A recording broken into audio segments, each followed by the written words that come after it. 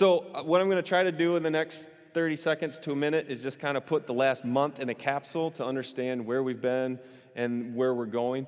About 3 weeks back, Pastor Jared talked about running a race, what that looks like.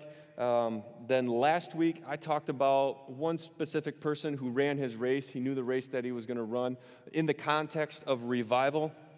We talked a little bit about revival, and I just kind of defined that a little bit. But one of the statements that I made, and it was kind of a setup, but one of the statements that I made last week during the message was there is one thing that's better than revival, or there's one way to live that's better than needing revival, and that's living in a place of being revived, continually revived. And it's possible. It's possible. I believe that if the church was in a state of people who understood what it meant to be continually revived, you wouldn't need revival for the church. God would still do awesome things. I'm not saying he wouldn't intervene. I'm not saying that we would all of a sudden tie his hands together and say, okay, God, we got it from here. No, what I'm saying is the reason revival comes is for us to be transformed so that we can reform the world around us. And just to kind of give you, for those of you who weren't here, the definition that I used for the context of what we're talking about for revival, I took this from Tim Keller that I heard. I just really like this. And he said, revival is really made up of three things. He said, revival is when sleepy Christians wake up. And I believe that's a little bit what God was doing just right now during that prayer time. He said, so it's when sleepy Christians wake up, it's when nominal Christians are converted, and he used the word hardcore, but I'll just say like unbelievers or people who don't know God. It's when they are being attracted to the new beauty and boldness of the church, which ultimately leads them to Christ.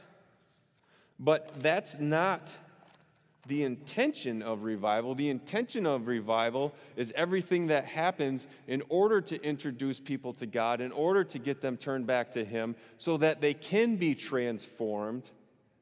And then after they're transformed, they reform, they reshape the world around them. So it's revival, it's transformation, and then it's reformation. And it's in that order. And so what I wanted to look at here tonight very briefly is what it would look like that after that revival takes place, after you give your life to Christ, after something significant happens in your life, how do you keep that going? How do you live at a place of continually being revived? And this is crazy because this very thing was hidden from the world. I know it sounds like clickbait. Most of you, I don't know if anyone knows what clickbait is, but have you ever seen like articles online that says, like, I don't even know how, like, I'm thinking of something good. I'll put it in a Christian context. Let's see. Yeah, it's like the 7 magnificent keys of taking on the world for Jesus. And it's like, eat a healthy breakfast. And it's like, oh, they just wanted you to click on it, right? But this is not clickbait. There was a mystery. There was literally a mystery that just means something hidden, okay? Mystery, it's not mystical. Mystery, there was something hidden for a very long time here on earth from people that is the key to living revived. Pretty crazy. And it wasn't revealed until Christ was crucified. So up until the point when Christ was crucified, nobody knew this. That's pretty crazy. But there's a reason for that. I'm just going to jump right into Scripture. This is Paul writing. We're going to start in Colossians 1, 25 through 27. And it says, I have become its servant according to God's commission that was given to me for you, to make the word of God fully known. And this is what I'm talking about right here. The mystery hidden for ages and generations, but now revealed to his saints. We're going to stop right there, but you can leave it up there. It says, the mystery hidden for ages and generations, but now revealed to his saints. So what he's saying is like all the way up until this point in time, this thing was hidden. It was hidden from all the ages. And there's a reason for it. And I'll tell you after I tell you the mystery. Continuing, it says, God wanted to make known among the Gentiles, and it's all people. God wanted to make known among the Gentiles the glorious wealth of this mystery, the one that's been hidden for all the ages up until this point. And this is the mystery. This is the key to living revived, which is Christ in you, the hope of glory. It's like, wow, okay, so there's been this mystery, this thing that's been hidden. It sounds like there's this huge thing that's been built up all the way until this point. And then, it's like, okay, Christ in you, the hope of glory. Why was that hidden? Why did that have to be hidden? Well, God's plan to bring his glory back to this earth was already figured out before the foundation of time. His plan was to send Christ to be crucified on the cross, to be buried and raised again, so that eventually we would come to know him and he would live inside of us. And God's plan to bring glory back to this earth is Christ in us, the hope of his glory being restored. Why was that hidden? I think that if the enemy knew that ahead of time, I don't think he'd try so hard to kill Christ. What would be easier, for the enemy to defeat one Jesus or a million Jesuses? If that's even, can you say Jesuses? I didn't plan on saying that. That just sounded weird. That sounded weird. Somebody can Google that. I don't. How do you say Jesus plural? Jesuses is, I don't know. But that's God's plan. God's plan was hidden until Christ did what he needed to do. And it's interesting because if you look at, I include myself in this because this is something that God's working on me with. But if you look at a lot of believers, we still don't really understand this. But this is the key to living a life that's truly revived. Once we understand that it's Christ in us, that there's no separation, we'll get into that. I'm going to read a couple more scripture. So we're going to go to Colossians 2, 8 through 12. It says, "Be careful that no one takes you captive through philosophy and empty deceit based on human tradition, based on the elements of the world rather than Christ. For the entire fullness of God's nature dwells bodily in Christ." So this is saying that the fullness of God, his nature, everything that he is, dwells bodily in Christ. And you, that's all of you, have been filled by him. What? Christ in you, the hope of God's glory here on this earth. 1 Corinthians 2:12 says, "Now we have not received the spirit of the world, but the Spirit who comes from God, so that we may understand what has been freely given to us by God. We have not received the spirit of the world, but the Spirit who comes from God."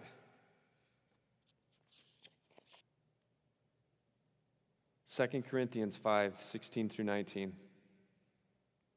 "From now on, then, we do not know anyone from a worldly perspective. Even if we have known Christ from a worldly perspective, yet now we no longer know him in this way. Therefore, if anyone is in Christ, he is a new creation. The old has passed away, and see, the new has come. Everything is from God, who has reconciled us to himself through Christ and has given us the ministry of reconciliation. That is, in Christ, God was reconciling the world to himself, not counting their trespasses against him, and he has committed the message of reconciliation to us. Therefore, if anyone is in Christ, he is a new creation. What does that mean? New creation in Christ. It's super simple because it defines it for us immediately after that. So God's saying, ever since the beginning of time and Adam fell, his plan for bringing his glory back to this earth was putting Christ in us. Hear my heart when I say this. This is challenging but not condemning, okay? So if his plan for his glory to be spread on this earth is Christ in us, my question to myself and everyone here and anyone who's listening to this is, how much of his glory are you seeing in your life?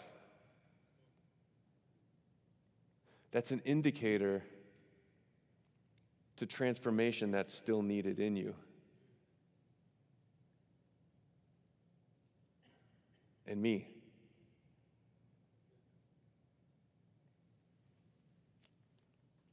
We'll go there in a minute. So new creation, what does that mean? It's the image of Christ. Old things passed away. So when I was 27 or 28, I don't remember what it was, somewhere around there, when I heard that message for the first time and I understood it and I said yes, right then and there, old things passed away. They're gone. All things have become new. Christ is in me. Hope of God's glory being manifested in my life and the life around me. And all those things that have become new, all of those things are from God. However, I had zero clue as to what that meant. When we receive Christ as our Lord and Savior, our spirits are good. We're right with God in our spirits. But our body and our soul, our mind, will, and emotion, they have no idea what just happened to them. They have no clue. I'm trying to think of a good example of this. Okay, so for a period of time, I had an issue trying to get up in the morning. Like, I literally could not get up in the morning. It wasn't just I'm tired, I need coffee. Like, I was struggling. I wanted to, I tried to, but I'd roll back to sleep, or I would actually get up, but then instead of doing something, I would just go to the couch and sit down and fall back asleep. I could not wake up. I needed some type of transformation in my life so that I could break that cycle, because I needed to get up and help with the kids, go to school and all that stuff, and my wife started working and all of that stuff. All the dynamics at home changed, and I needed to be able to get up and help and be present and everything. And so I needed transformation in my life. But because I had lived that way for so long, my body was used to it, my mind was used to it, my will, my emotions, everything was set up based upon that old understanding. So what I had to do was I had to renew my mind to a new understanding. So what I did was the complete opposite. As soon as the alarm would wake up, I wouldn't do anything except for move over to the side of the bed, put some clothes on, put my shoes on, and go immediately outside and do a lap around the neighborhood. The complete opposite of what I normally had done in the first place. And what I did, I learned this from some book that I read. It's a principle that's backed by science, but I needed to do something to transform my mind, so this was just an indicator. I spoke this out loud, and trust me, this will come into play later.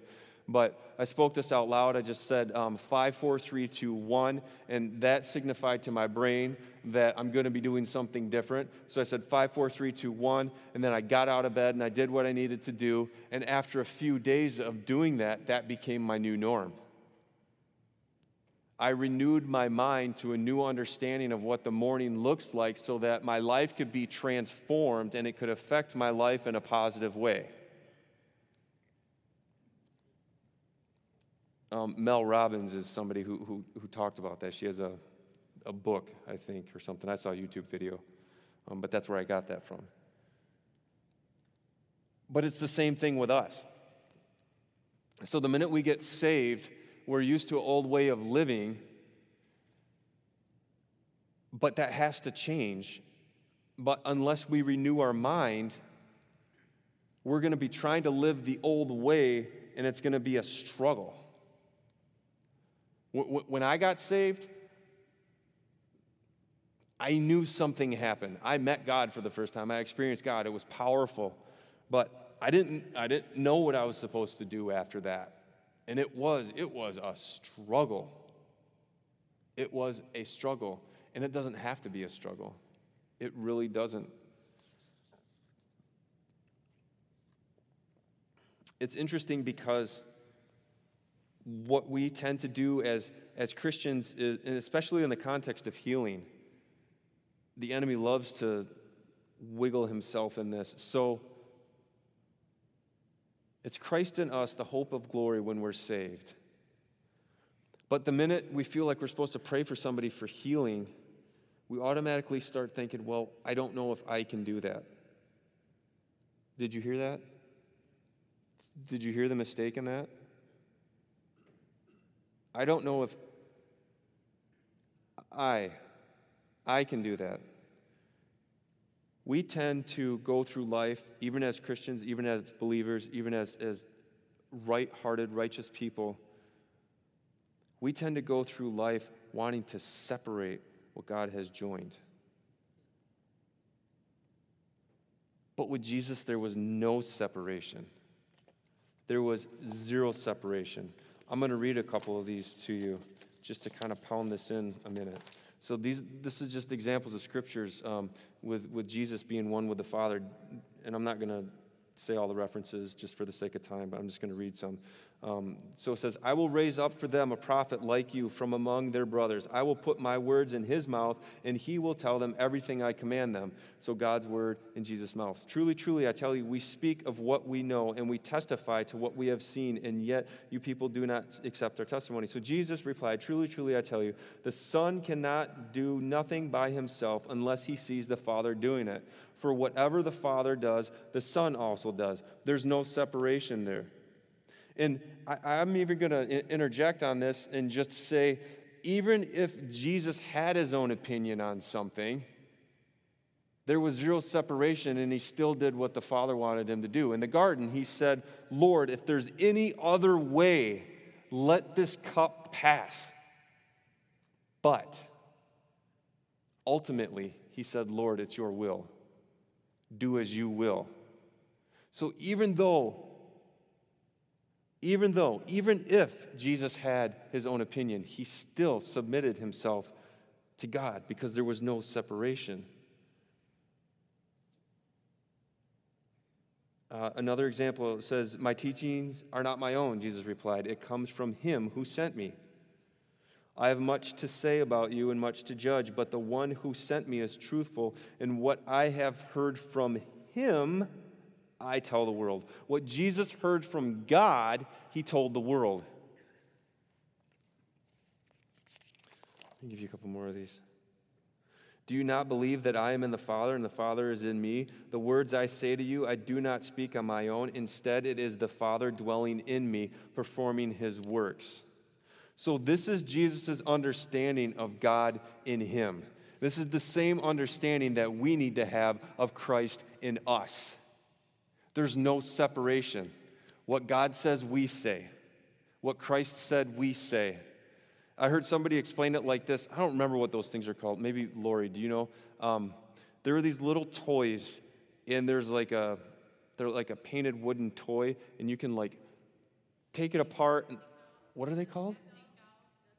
Yeah, you take it off, there's another doll inside of it. You take it off, there's another doll inside of it. How many of you know, just so you can, okay. So it's kind of like that. So we have us, we're like this outer shell. And as we pop the top, it's like, oh, there's the Holy Spirit. We take the Holy Spirit, we pop the top, and all of a sudden it's like, oh, there's Jesus. And then we pop the top, and all of a sudden it's God. And then we put them all together again, and boom, like right there. Like, if you can get that picture,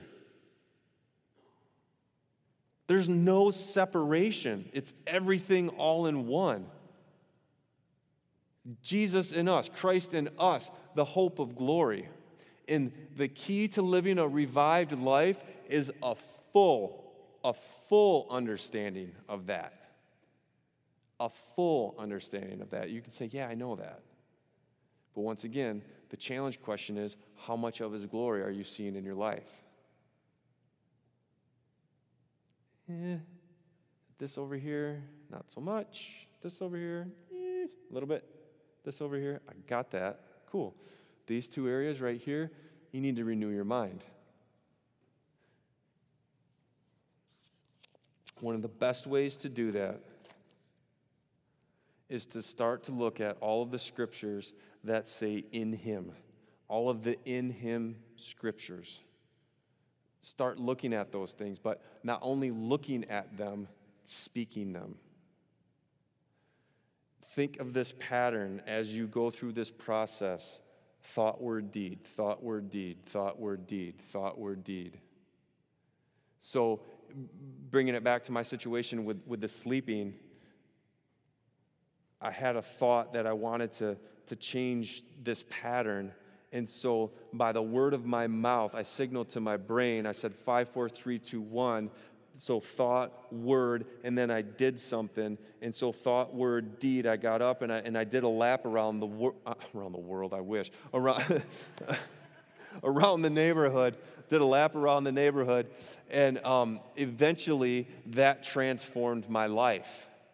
When I'm driving down the street and all of a sudden I say, I want authentic tacos because I've got a craving for them, that thought becomes word, and it is very, very hard to not turn it into a deed because they're good. Just go down Division. You can hit probably 10 of them. I know like from about 44th Street all the way down to Hall, there's probably a block of 10 of them, and you can just try one all the way down the road and see what one is better. We'll have to get like a tour bus or something like that and do a taco hop. That'd be sweet. I'm in. The Res Life Taco Hop. Email sarahs@reslife.org. That's going on the podcast. Yes. I told you we were going to have fun tonight. It's all good. Oh man. I'm just gonna hit a couple more bullet points with this, and we'll try to send it home. I'm getting there. So Christ in us, the hope of glory, but it's our understanding that transforms us. Let's throw one more scripture in there. Romans 12:2 says, "Do not be conformed to this age, but be transformed by the renewing of your mind, so that you may discern what is good, what is the good, pleasing, and perfect will of God." So don't let the world form the way that you think. Don't let the world form the way that you think. Be transformed by the renewing of your mind. Christ in you, the hope of glory. That is definitely not the world's way of doing things. So don't let the world form your mind so that you don't have room for that understanding. Seek that understanding, which will cause transformation, and you will no longer be formed by the world's way of thinking.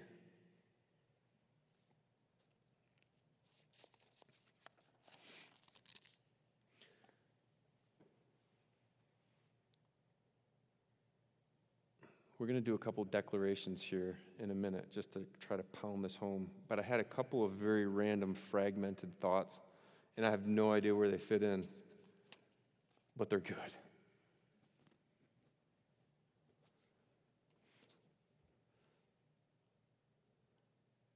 So we're talking about Christ in us, the hope of glory.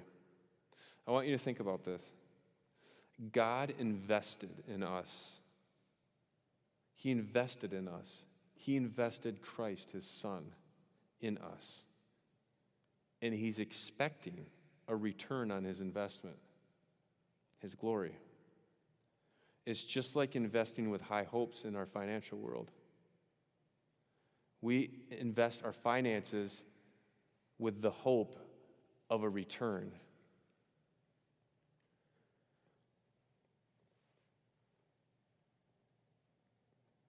if we would all be real and say, what's God's return on investment with me? Is it Jesus?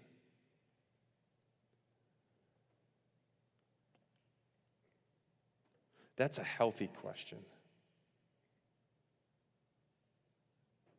And if you ask yourself that question and it gets you to this point of, oh, man, that's a good place. It's like, okay, God, where am I missing it? Renew my mind. Show me.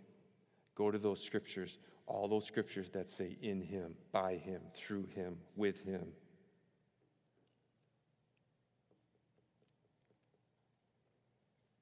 What's his return on investment in me, in you? Is it Jesus?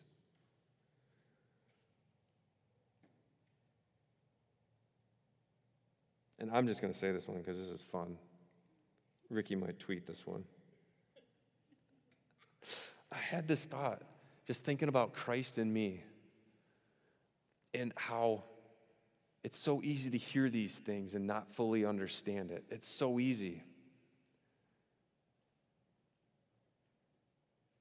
It's hard to renew the mind because that takes discipline.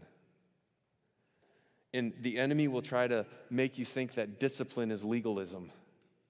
He'll try to take something good and make it so extreme that you'd be like, oh, I'm not going there. But renewing of the mind is something that takes discipline. For me to do that morning routine, it took discipline, but it wasn't legalistic.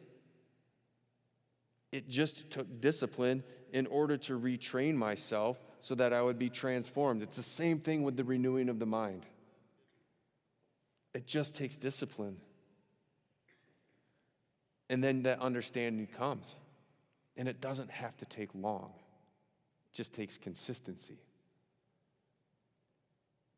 But then the understanding comes. It's kind of the same way that our understanding needs to change, that after we pray, and this is why I'm bringing this up, that after we pray, we say in Jesus' name. That understanding needs to change too. And I wrote this down. In Jesus' name isn't like a postage stamp to send our prayer to heaven. Thank you. Thank you. I'll say it a couple different ways and you can tweet whatever one's better. But think about that. In Jesus' name isn't something that we just add to the prayer. We don't write the prayer out. We don't fold it up, put it in an envelope and say, okay, postage stamp. In Jesus' name, lick that thing, stick it on there, send it to heaven, and we'll see if God gets it. In Jesus' name is us announcing the name by which we have authority in order to even speak the things that we just have spoken. That understanding comes from a renewed mind. Just like the understanding of Christ in us, the hope of glory, needs to come from a renewed mind. So I'm going to try to pound this home a little bit and kind of start this process for us. I was trying to think of how to do this. And we'll just do it this way. So this is not mine. I got this, JGLM Ministries. It's a video that they have on YouTube, and it's actually 8 minutes long. Christy, who I work with, I said, hey, do you want a tedious typing task? And she said, sure. I said, okay, from this minute marker, I need you to type out all these declarations. And she's like, okay, cool.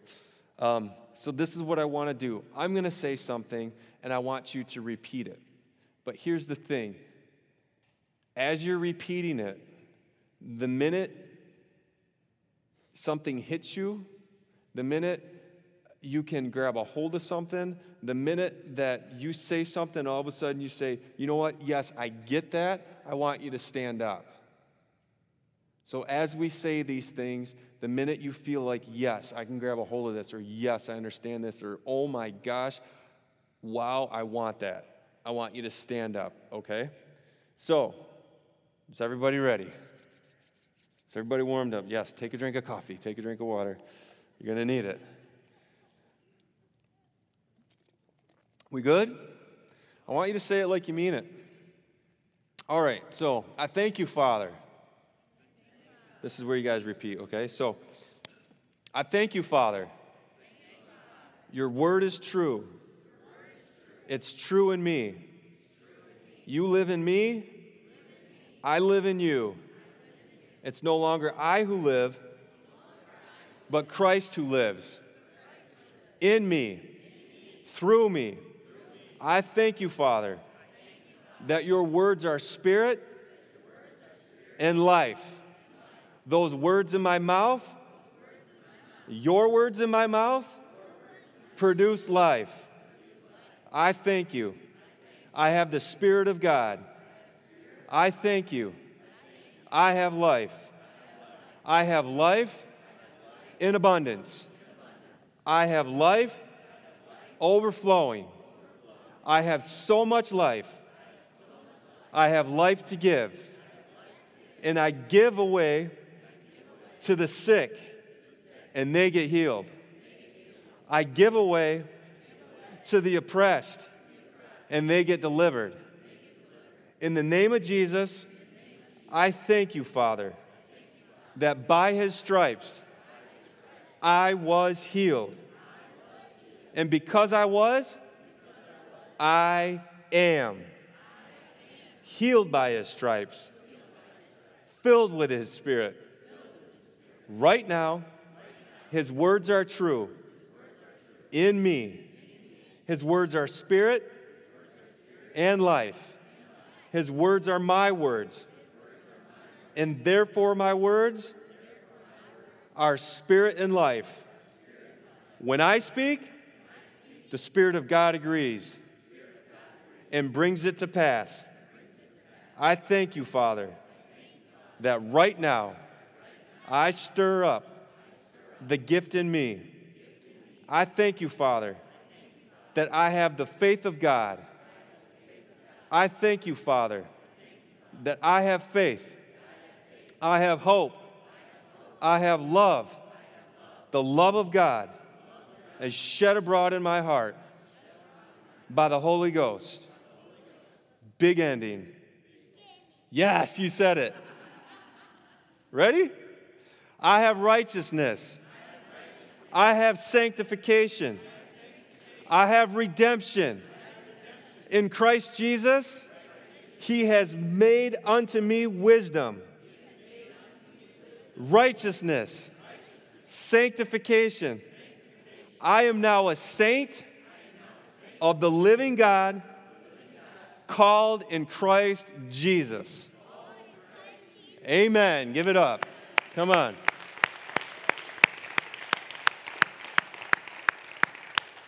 All right, Father, we just thank you for what you're doing here. We thank you for your truth. And God, I just thank you that you're leading everyone here into a further truth of who you called us to be. Father, show each and every one of us through your word, through your scripture, that it's Christ in us. There's no separation at all. Help us to know that when we see Jesus, we are to see ourselves. When we see ourselves, we are to see Christ. Thank you for that truth. Thank you for that promise. And God, I just ask right now that if there's anyone here who doesn't even know where to start this process, who says, I want that, I don't know where to start. Or if there's anyone here who said, I don't even know Jesus, I don't even know God, but I want to know them, God, I just pray that they would be bold enough to come forward after service and speak to one of our prayer partners. Because, God, this is between you and them, but I want them to fully understand what you're calling them into. Father, help us to recognize the importance of in Jesus' name, amen. And God, I am so excited for the truth that is taking root right now and the testimony to come. In Jesus' name. That's the authority by which I've been given to say those words. It's in his name that we pray. Amen.